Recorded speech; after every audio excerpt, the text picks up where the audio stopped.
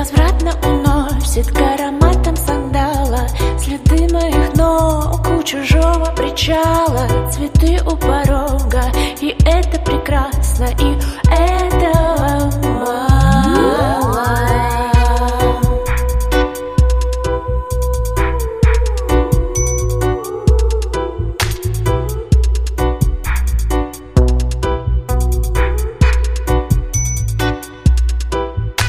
Озвучены ноты сегодняшних странствий. Теперь этим миром можно тонко играться. Играй, как дитя с чистым сердцем.